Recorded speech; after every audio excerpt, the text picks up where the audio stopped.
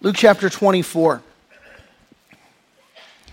As you're making your way there, who here is guilty of what I'm about to demonstrate? You're talking on your phone. This actually happened to me last night, as a matter of fact. I should mention my phone has a handy-dandy little, thing for credit cards in it, and so my driver's license and everything. This is basically just my whole wallet. But I'm talking last night on the phone to my mom, and I'm going through the bank ATM. And hey, Mom, this and that, and oh, hang on just a second, I'm here at the ATM, and gotta get some money, and so all of a sudden I freak out because I can't find my ATM card. I'm like, oh my gosh, Mom, I'm gonna have to call you back, and I hang up, and I go to stick it on the little magnet thing on my car, and I'm like, you idiot! It was right there, the whole time, right? I'm talking. Tell me I'm not the only one. Anybody else here? You do that? I notice a lot of gray-haired people raising their hand right now. Okay, it's a symptom. Well, I tell you that story by way of introduction because in our text today, the big idea, one of the main themes, one of the big ideas we're going to see is that the women who had followed Jesus are freaking out. They're losing it. And basically, we're going to see an angel of God who confronts them and is reminding them, listen, what you need right now, you've already got. You've received this already. Just as I'm talking on the phone going, man, where is it? You've got it. It's right there. We're going to see that in our text today. And we'll expand on that as we go. So Luke chapter 24, beginning in verse 1. Now on the first day of the week, very early in the morning, then speaking of the women that we left off with in chapter 23, I'll come back to that. They and certain other women with them came to the tomb, bringing the spices which they had prepared. But they found the stone rolled away from the tomb, and then they went in and they did not find the body of the Lord Jesus. Now, the story here is picking up right where we left off last week, where Jesus has been crucified. And Joseph of Arimathea, he was a part of the Sanhedrin, but he was not supportive of the crucifixion. And so what Joseph did was he went to Pontius Pilate and he asked for the body of Jesus. Because, as we saw, the usual practice was a person was crucified and then they were just left there to rot. And their body would just stay there until ultimately the wild animals and the elements and all would just take care of it. And it was just a perpetual reminder to everybody in town, don't be this guy. Don't mess with us. Don't cross us, And so, and that's kind of part of the Pax Romana, the peace of Rome. Their attitude was, you don't mess with us, we won't mess with you. That is, after we've conquered your city and taken over, right? And so, but if you were a person of means, or if your family, had some sort of influence, they could go to the Roman officials. And they could say, hey, we want to give, this decedent, we want to give them a proper burial. So Joseph of Arimathea, he went ahead and he did that. And it's implied that Pilate said yes because he took the body and he took it to his own private tomb.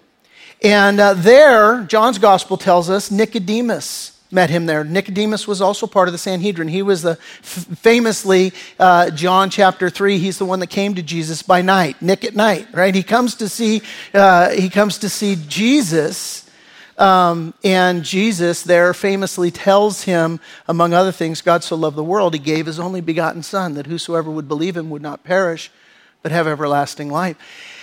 And so clearly it had an effect on Nicodemus as well. He's clearly not consenting to all of this. And so the two of them together, they wrapped and prepared Jesus' body. They put it in Joseph of Arimathea's tomb. And the typical practice of the day when a person was entombed was that they would prepare the body with spices and oils, and they would have the person then placed in the tomb. They would seal the tomb, and the stone that they would seal the tomb with weighed several tons. And so they would do that. They would roll it in place, and they would leave the person in there for a long period of time, several months, sometimes even a period of years. They would leave them in there, and they then would come back later. And then what they would do at that time is they would take the bones and they would place them in what is known as an ossuary. And an ossuary is just a small box. And that ossuary would stay in the tomb, and ultimately that would become the family tomb until the whole family there entombed, and each one of them, prepared in this way. Well, what happened with Jesus was because the Sabbath was approaching, because of the timing of his crucifixion, these guys hastily prepared the body. They wrapped it and all. But the women had followed them, and they took note of where Jesus had been laid. And so they said, hey, we're going to observe the necessary Sabbath day rest. But prior to it, they were preparing all the spices.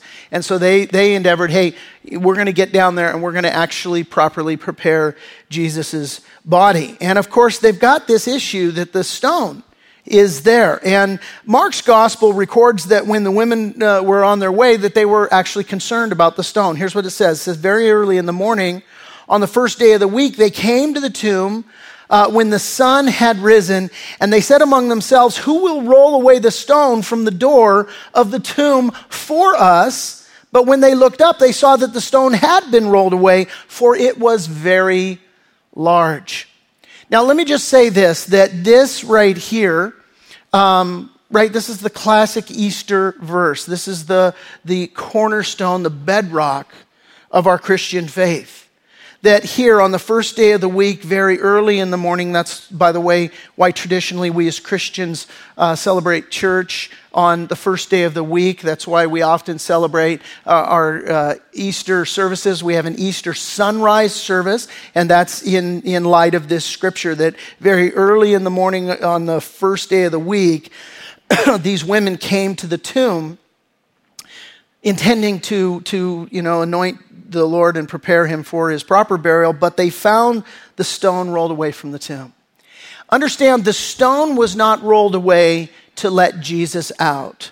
The stone was rolled away to let us in, to let us see that Jesus, in fact, had been raised from the dead. And we can say that authoritatively because the scriptures reveal that Jesus, in his resurrected form, He could go through walls. He was resurrected bodily, but this just a supernatural thing to where he could just appear in places. He could go through these places. So the stone wasn't rolled away for his benefit. It was rolled away for our benefit. And the benefit is this: that really the whole cornerstone bedrock of Christianity is that Jesus Christ died for sin, but that the grave couldn't hold him.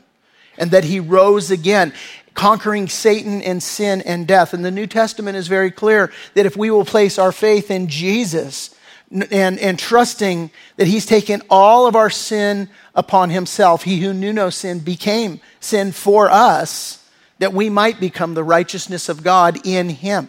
And so Jesus took the sin upon himself and he died. He paid the penalty for your sin past, your sin present, and your sin future. It's all been paid. And then the grave couldn't hold him. He rose from the dead. And that is good news for us, guys, that we too will rise. That we will rise as we place our faith and our hope and our trust in Jesus, make him Lord and Savior, that we will rise again. And he who began a good work in you, the Bible promises, will be faithful to complete it. And so we look forward to that day. And so they come and here's what they encounter. And so verse 4 says, it happened as they were greatly perplexed. Pay attention to that phrase. They were greatly perplexed about this, that behold, two men, angels, stood by them in shining garments.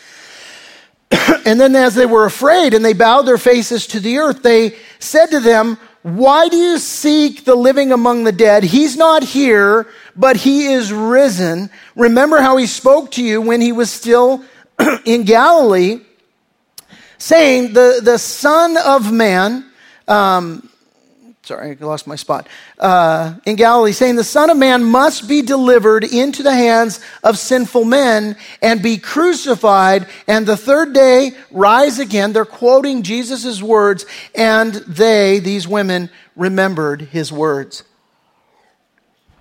So here we see they are perplexed. That word perplexed, it literally in the Hebrew, it means in the Greek, it means to be torn asunder to the point of despair.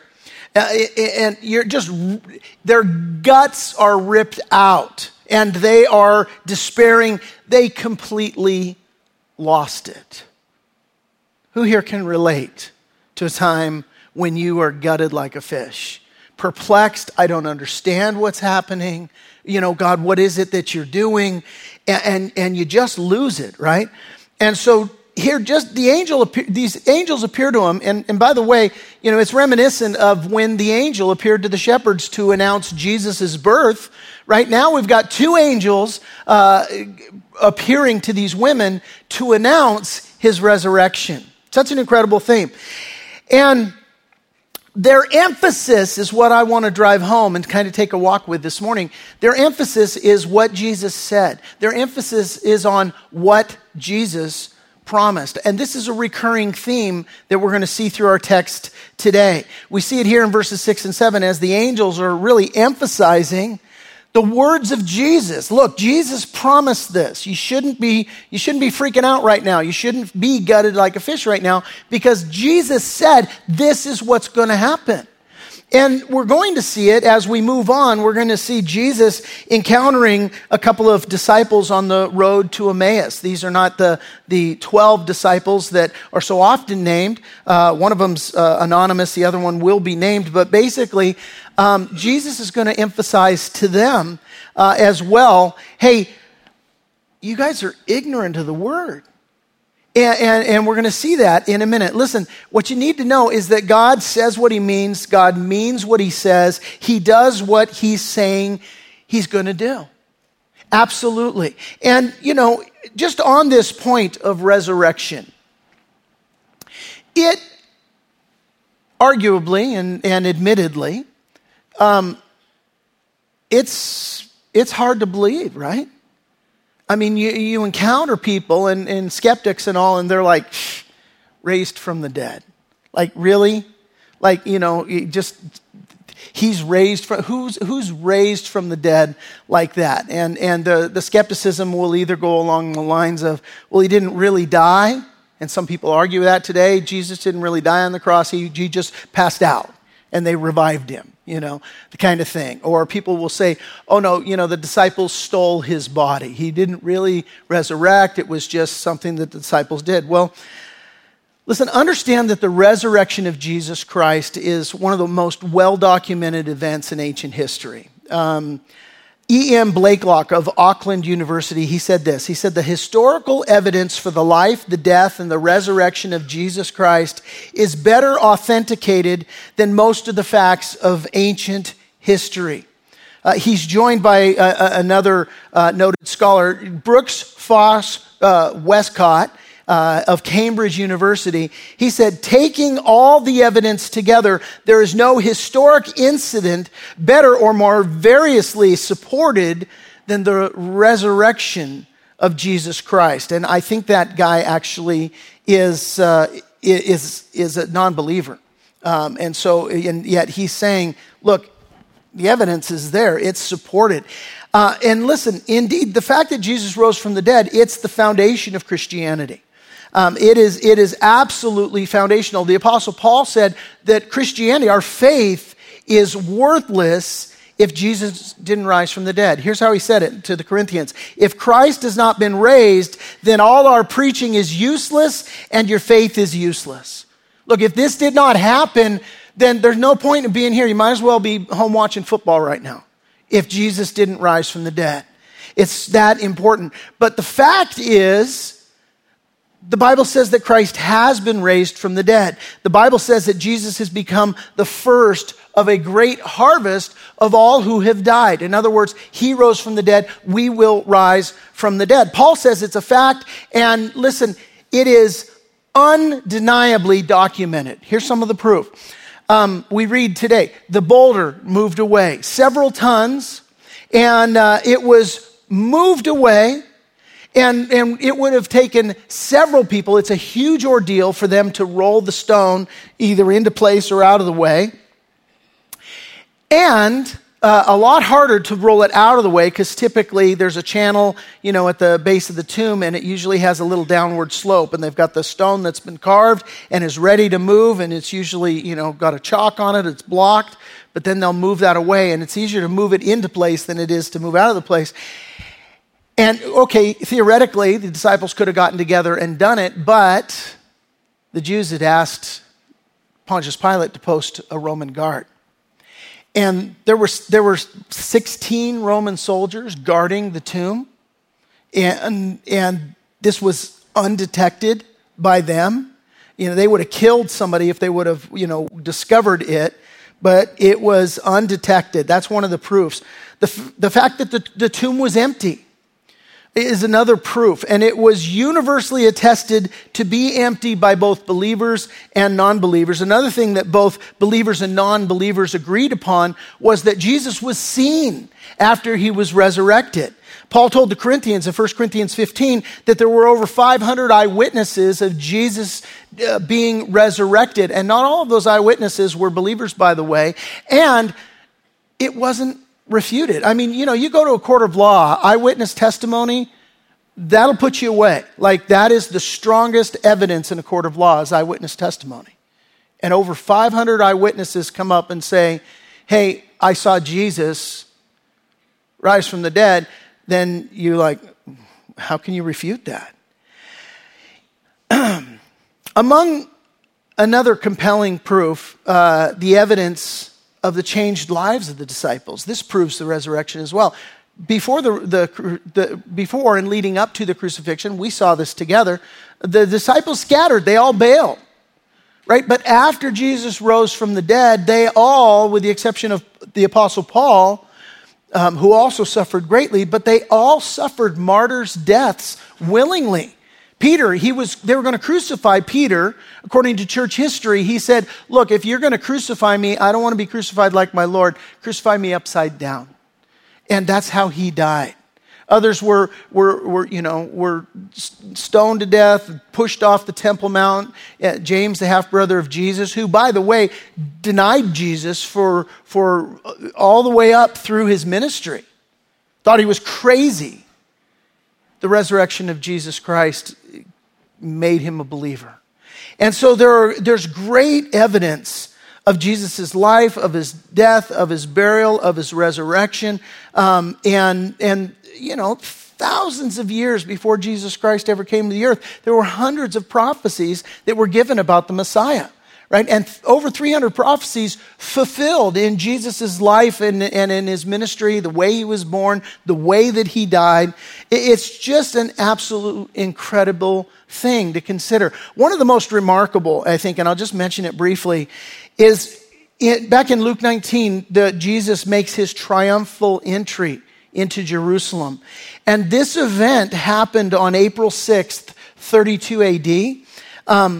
Daniel, the prophet, hundreds of years before this, 483 years before this to be exact, he prophesied the very date that it would happen. And he nailed it to the day. And people have, biblical scholars, I say that with air quotes and contempt, but biblical scholars have said, well, Daniel was written later. Really, it was written later than it actually was. Who could do that? Well, and then they dug up the Dead Sea Scrolls and they authenticated that, oh gosh, I guess it was written earlier, right? And it's just incredible. All of these things, hey, proven fact. Here's the point. God's word. God's word says what it means. It means what it says. His word is authoritative. And that's what these angels now declare to these women. Notice again, verses 6 and 7. He is not here, but he's risen. Remember, here's what he says. Remember how he spoke to you when he was still in Galilee, saying," and now he quotes Jesus, "the Son of Man must be delivered into the hands of sinful men and be crucified, and the third day rise again." And verse 8 says simply, they remembered his words. They remembered his words. Now that word remembered, literally, it means to return to one's mind. Okay? What does that mean? Here's what it means, the implication, because you're like, well, duh, that's remember. You return to your mind. I get it. Like I did, I really need the definition. But here's what I want you to see. The implication of that is that it was already in their mind. They'd already received it. This is why he says, remember what Jesus said to you. It's like me on the cell phone. It's like all of a sudden I remember, I've got it. It's right here. I've got it. And these women, hey, it's right there. You've got it. And what happened to them is that they were shaken. Things didn't go like they had planned. And so now what happens is they see this, to them, this tragic turn of events, their Messiah butchered in front of them, their hopes and dreams up in smoke, nothing that they expected, and now they're gutted like a fish. And let me just hit the pause button and go to application right now for you and me. Have you ever been gutted like a fish in a situation like this?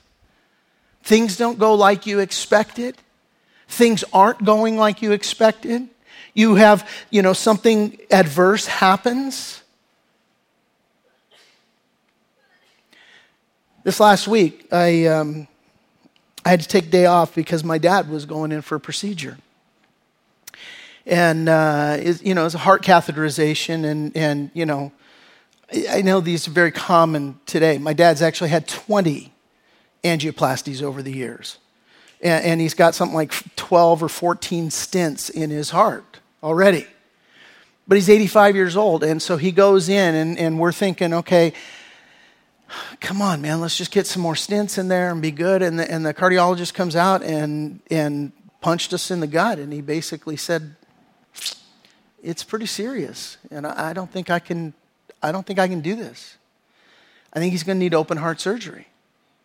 As I see it, he's going to need at least a triple bypass. He's got, all of these things. And I just got to tell you, it's just a sucker punch, man. And there are just no good options. I mean, I would ask, if you think about my dad this next week, you could pray for him. The team of doctors had to meet together. We still haven't got a result of what they're comfortable doing, but there are just no good options because they can't do angioplasty, so it's either open heart surgery on an 85-year-old man, or the clock is ticking, which I understand it's ticking for all of us, but man, hard news. And you guys are dealing with things. You guys are dealing with your own things as well. News happens, things come, and you're devastated. These women devastated. Things not going like they expected. And what they're doing right now as they come to the grave, they're grief-stricken, they are mourning, and their mind is all about loss and a loss of hope, and now they're focused on graves and grave clothes. And Jesus' promise to them, here's my point, it seems like 1,000,000 miles away. They'd completely lost sight of what Jesus had said.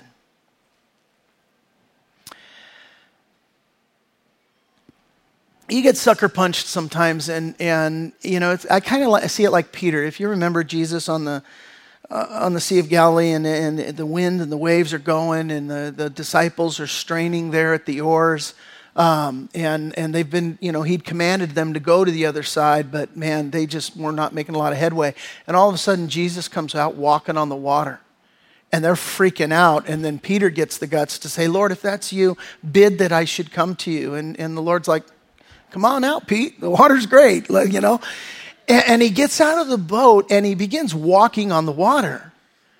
But then what happens is he sees, the text tells us, he sees the wind and the waves. He's taken his eyes off the Lord and he's looking at his circumstances and he begins to sink.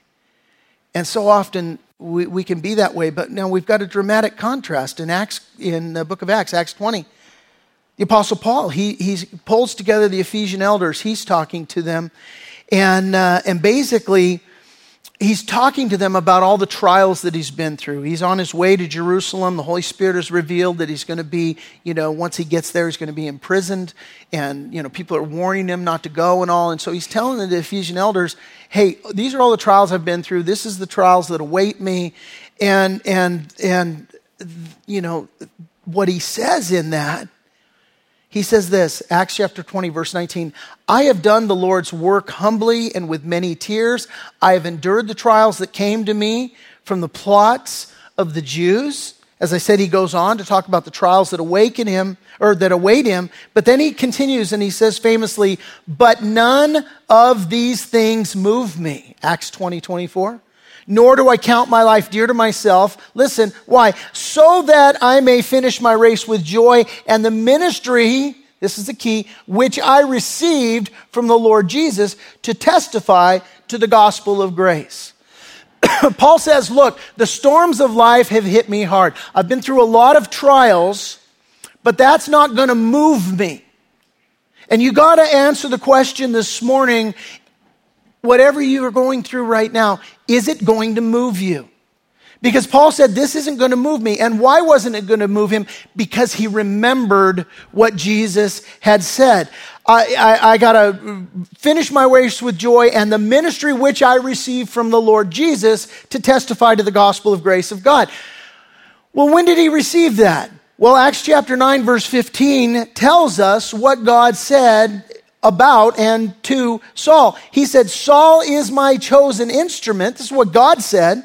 Saul's my chosen instrument to take my message to the Gentiles and to kings as well as to the people of Israel, and I will show him how much he must suffer for me. God had spoken, and Paul remembered. Guys, listen, God has spoken, and you and I need to remember. And when you are going through the storms, through the trials, through the situations, through the thing that you have hit hard, in that moment, you have to stop and you have to reflect and you have to say, wait a minute, what's God's word say? What does God's word say to me right now? Because we can lose hope, we can lose sight, we can forget what God has promised to us. And so often we get into a trial, we get into a circumstance, we get into a situation where we think, God, if there was a God in heaven, why would he allow me to be going through this? Why does God not intervene? Why did God allow this person to die? Why does God allow that person to suffer? And listen, among other things, the Bible says that all who desire to live godly in Christ Jesus will suffer persecution. We've seen recently in Luke's gospel how he said to Peter, Satan has asked for you to sift you like wheat, and you sift wheat by crushing it and tossing it around. And Jesus basically said, I'm going to allow it. Why? Because the sifting gets rid of the chaff, and the chaff is a biblical illustration of sin in our life, and there are those things that God wants to do in you. Maybe a sin, sins that he wants to break away from you, or some sort of a purifying work in your life. He who began a good work in you will be faithful to complete it in the day of Jesus Christ. But we don't always recognize the bad things that God allows in order to accomplish something good. All we can focus on is why, God, where, God, how, God, what on earth, and we can be perplexed, we can be overwhelmed.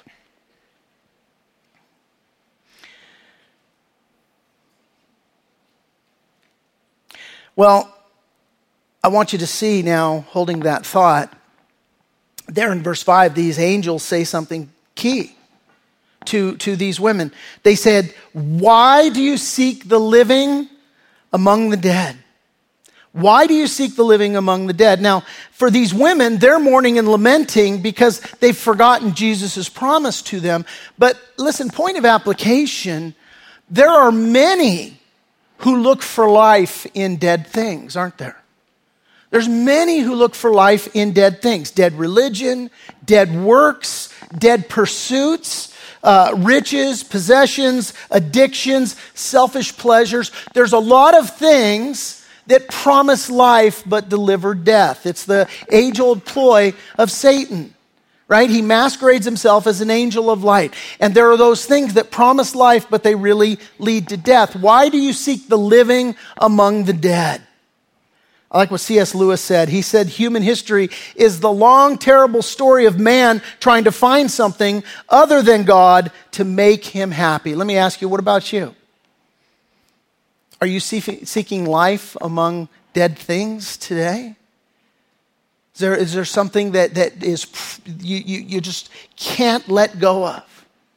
I think of that picture of the monkey. I don't know if this is true, but the story is told that in a monkey trap, they just put the fruit inside of a basket that's just big enough for him to slide his hand through, but then when he gets his hand around it, he can't pull his hand back out. And what's he got to do? All he's got to do is let go of it. And he'll be free, but he won't let go. And so he becomes monkey soup or whatever they do with him. I don't know. Now, whether or not that's true, it's a great picture for you and me, that there are those things that we hang on to. We go, this is life. And the Lord would say, you're seeking the living among the dead right now. Paul said, when you were slaves to sin, you were free from the obligation to do right. And what was the result? You are now ashamed of the things you used to do, things that end in eternal doom. But the answer that these angels give to these women, they say, look, why you look for the living among the dead? Jesus is not here. He's risen. That's the answer for us today. Jesus has risen from the dead. He's conquered Satan and sin and death. And today, if you don't know Jesus Christ as your Lord and Savior, you can. You can place your faith and hope in Him. And the Bible says that we are to repent. Let me tell you what repentance is. It's not do good, try harder. It's not, okay, I'm going to clean my life up and come to God. Repenting is recognizing that you're a sinner and crying out to the Lord.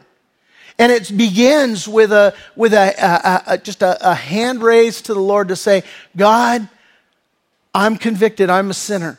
And I believe that you're the Savior, and I believe that you died on the cross for my sin in my place, that there's nothing I could do, but Jesus, that you did it. And you rose from the dead. You conquered Satan, sin, and death. Jesus, you're risen. Raise me up. Raise me up. That's the first step of repentance. Giving your life to God. I'll give you that invitation today. And so verse 9. These gals remembered Jesus' words. And then they returned from the tomb. They told all these things to the 11 and to all the rest. Can you imagine how they returned? Like, they just could not get there quick enough. Like, all of them talking at once, I'm sure. And it was Mary Magdalene, Joanna, Mary the mother of James, and the other women with them who told these things to the apostles. Verse 11, and their words seemed to them like idle tales, and they did not believe them. That phrase, idle tales, in the Greek, it means the babbling of a fevered, crazy person. They're like, your enchilada has slid right off your plate, lady. You have lost it. But Peter, verse 12, he arose and he ran to the tomb, and stooping down, he saw the linen cloths lying by themselves. And he departed, marveling to himself at what had happened. Amazing. The Gospels tell us, that the linen cloths were neatly folded. And we always think of, oh, hey, I'm folding these and putting them down. No, the idea is Jesus just passed right through them. They're folded just the way they had been wrapped around him. They just saw the empty shell. But Jesus was gone. And this is what Peter sees. Verse 13, now behold, 2 of them were traveling that same day to a village called Emmaus, which was 7 miles from Jerusalem. And they talked together of all these things which had happened. And so it was, while they conversed and reasoned, that Jesus himself drew near and went with them. But their eyes were restrained, and so they did not see him.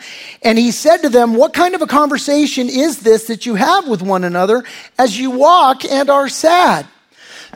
And then one whose name was Cleopas answered and said to him, are you the only stranger in Jerusalem, and have you not known the things which happened there these days? What, are you new? Are you kidding me? You don't know this?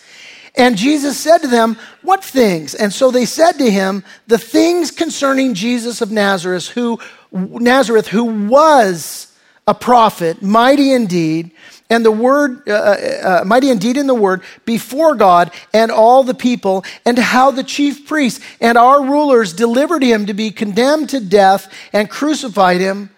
But we were hoping that it was he who was going to redeem Israel. Indeed, besides all this, today is the third day since these things happened. Yes, and certain women of our company who arrived at the tomb early astonished us, blew our minds, when they did not find his body. They came saying that they had also seen a vision of angels who said he was alive. And certain of those who were with us went to the tomb and found it just as the women had said, but him they did not see. Notice Jesus' response here. He said to them, O foolish ones, and slow of heart to believe in all that the prophets have spoken. Jesus came up to him, he rolled up to him. You guys are sad, you're downcast, what's going on? And they are talking in defeated terms. And Jesus is rebuking them, saying, hey, you've been told all this. It's all right there, baby. It is right there. You've received all this, and you're slow of heart to believe all that's been spoken. Ought not the Christ to have suffered these things and to enter into his glory? And beginning at Moses and all the prophets, he expounded to them in all the scriptures the things concerning himself. And then they drew near to the village where they were going, and Jesus indicated that he would have gone farther, but they constrained him, saying, abide with us, for it is towards evening, and the day is far spent. And he went in to stay with them. And now it came to pass, as he sat at the table with them, that he took bread, he blessed, and he broke it, and he gave it to them. And then their eyes were opened, and they knew him. And he vanished from their sight. And they said to one another, did not our heart burn within us while he talked with us on the road and while he opened the scriptures to us? Oh, wouldn't you have loved to have been there? Just to hear Jesus open the scriptures and say, there I am, there I am, there I am. This is talking about me. That's talking about me. Let me explain this story to you. Man, the best Bible study you ever sat in. And so they rose up that very hour, and they returned to Jerusalem, and they found the 11, and those who were with them gathered together, saying, the Lord is risen indeed, and he has appeared to Simon. That's not recorded here, but apparently in the process, Jesus has shared with them that he's appeared to Simon. And they told about the things that had happened on the road, and how he was known to them in the breaking of the bread. Now, again, the point, the emphasis, God's word. God's word. Hey, listen, you've received God's word. Yeah, the New Living Translation translates verse 25 this way when Jesus speaks to them. Jesus said to them, you foolish people, you find it so hard to believe all that the prophets wrote in the scriptures. You don't believe. You heard this. It's in you. You've received this. And beginning at Moses and all the prophets, verse 27 tells us that Jesus expounded to them all the scriptures concerning himself. Now, as we've gone through Luke, we've done this a little bit, right? We've had occasion to go to the Old Testament scriptures and see how Jesus is revealed there. A couple of them talking about Jesus, Isaiah 53 and Psalm 22, both of them talking about his coming death and how he's going to suffer. And we've looked at that. Isaiah 53, Jesus is the Messiah is called a man of sorrows and acquainted with grief, despised and rejected by men. He bore our griefs. He carried our sorrows, Isaiah says. He was stricken and smitten by God. that he was wounded for our transgressions, that he was bruised for our sins. Isaiah says, and by his stripes we are healed. Written about Jesus and the time that would come that he would suffer. Psalm 22 vividly describes events of the cross. Hundreds of years in advance, by the way. But the psalmist writes about his bones being dislocated and the piercing of his hands and of his feet. Before crucifixion was even invented, the psalmist wrote those words. The psalmist continues talking about how they would divide and cast lots for his clothing. That happened. You can't fake that. You can't engineer that. Describes the mocking crowd, describes them saying, hey, save yourself. Things the people actually shouted and taunted. And it also includes Jesus' cry from the cross. My God, why have you forsaken me?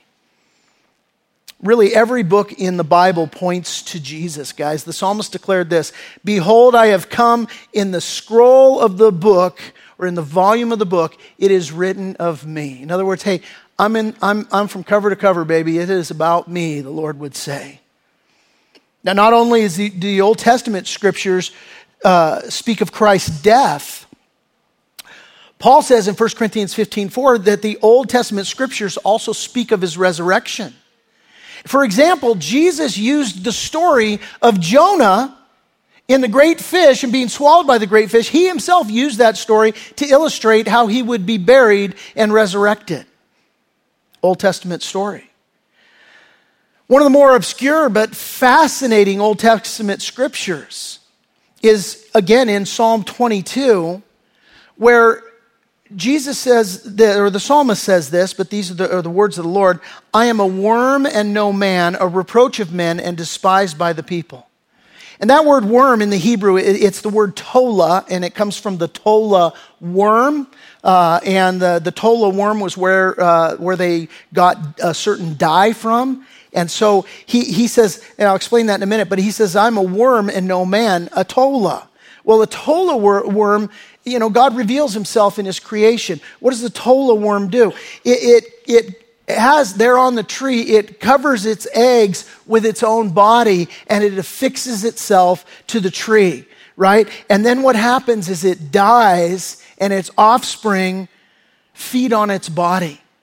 And it leaves a red crimson stain.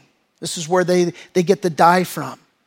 It's affixed to a tree, it dies, it leaves a red crimson stain, its offspring feed on its body, and then a few days go by, 3 days go by, and that scarlet stain turns white, it flakes away, and then what happens is you've got the newly hatched offspring that now have life. Which, by the way, gives new meaning to Isaiah 1:18, which says, come now, let us reason together, says the Lord. Though your sins are like scarlet, they shall be white as snow. Though they are red like crimson, they shall be as wool. And that word crimson there in the Hebrew is tola. It's a tola worm. And the point is, Jesus' crucifixion and his resurrection, they've always been part of God's plan of redemption. They've always been a part of it. It's been said there are 5 things that happen when you don't read and believe your Bible, okay? And that's the point here. That's this recurring thing we see throughout the text. Ladies, you should have remembered this. You're freaking out right now. Jesus told you he was going to be resurrected. Guys, on the road to Emmaus, you're freaking out right now. And what you should have remembered is the prophets foretold of all of this, and you have it. And you shouldn't be freaking. 5 things that happen when you don't read and believe your Bible. Number 1, your faith is diminished. Secondly, your sin is distorted. Thirdly, your hope is diluted. Fourthly, your service is deflated. And lastly, your love is deadened. And we see a few of these things going on with these guys on the road to Emmaus, right? Their faith is diminished. Notice, what do they say? He was a prophet. Past tense, defeated terms. Their hope is diluted. We were hoping. Don't hope anymore. But we were hoping that he was going to come and be the Messiah we'd hoped for. Their service is deflated. And maybe this is me reading too much into it, but Good grief, they're on the road to Emmaus. They're leaving town, and they're leaving town with their tail between their legs, speaking in defeated terms. Jesus is like, geez, you guys are all sad, man. What's going on? Their service is deflated. And what needs to happen? Well, what do we see? They hightail it back once they're believing in the scriptures, once they're remembering what Jesus has said. Listen, our response to the gospel is not merely a transitional event, guys. It's a continuing ascent. We have to receive it. We have to stand in it and upon it. And we need to hold fast to it. That's my encouragement to you today. I got 3 questions as we close. We saw in verse 4 that these women were perplexed, that they were gutted like a fish, torn asunder to the point of despair. But they were delivered when they remembered. And so question number 1 for you is, what causes you to despair? I want you to take a walk with that. What is it that causes you to despair, to forget, to lose sight of God's faithfulness, to lose sight of what God has promised? Number 2, have you sought out what God's word has to say about your situation? Maybe you're there today, you're in despair. Have you read God's word? Have you looked out and have you cried out in God in prayer? I'm in despair. Would you speak to me from your word? Thirdly, what hinders you from remembering or believing God's word? What is it? What hinders you? Ask the Lord to reveal in your life. What is it that hinders you from being able to believe and receive and act upon in faith God's word?